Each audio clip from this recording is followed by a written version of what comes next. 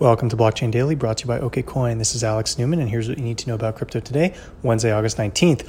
Market's cooling off a bit with Bitcoin Core dropping 4% to sit at 11,809, Ethereum down 6% to sit at 414, Bitcoin Cash ABC down 9% to sit at 295, and XRP down 10% to sit at 29 cents. In exchange news, Bitflyer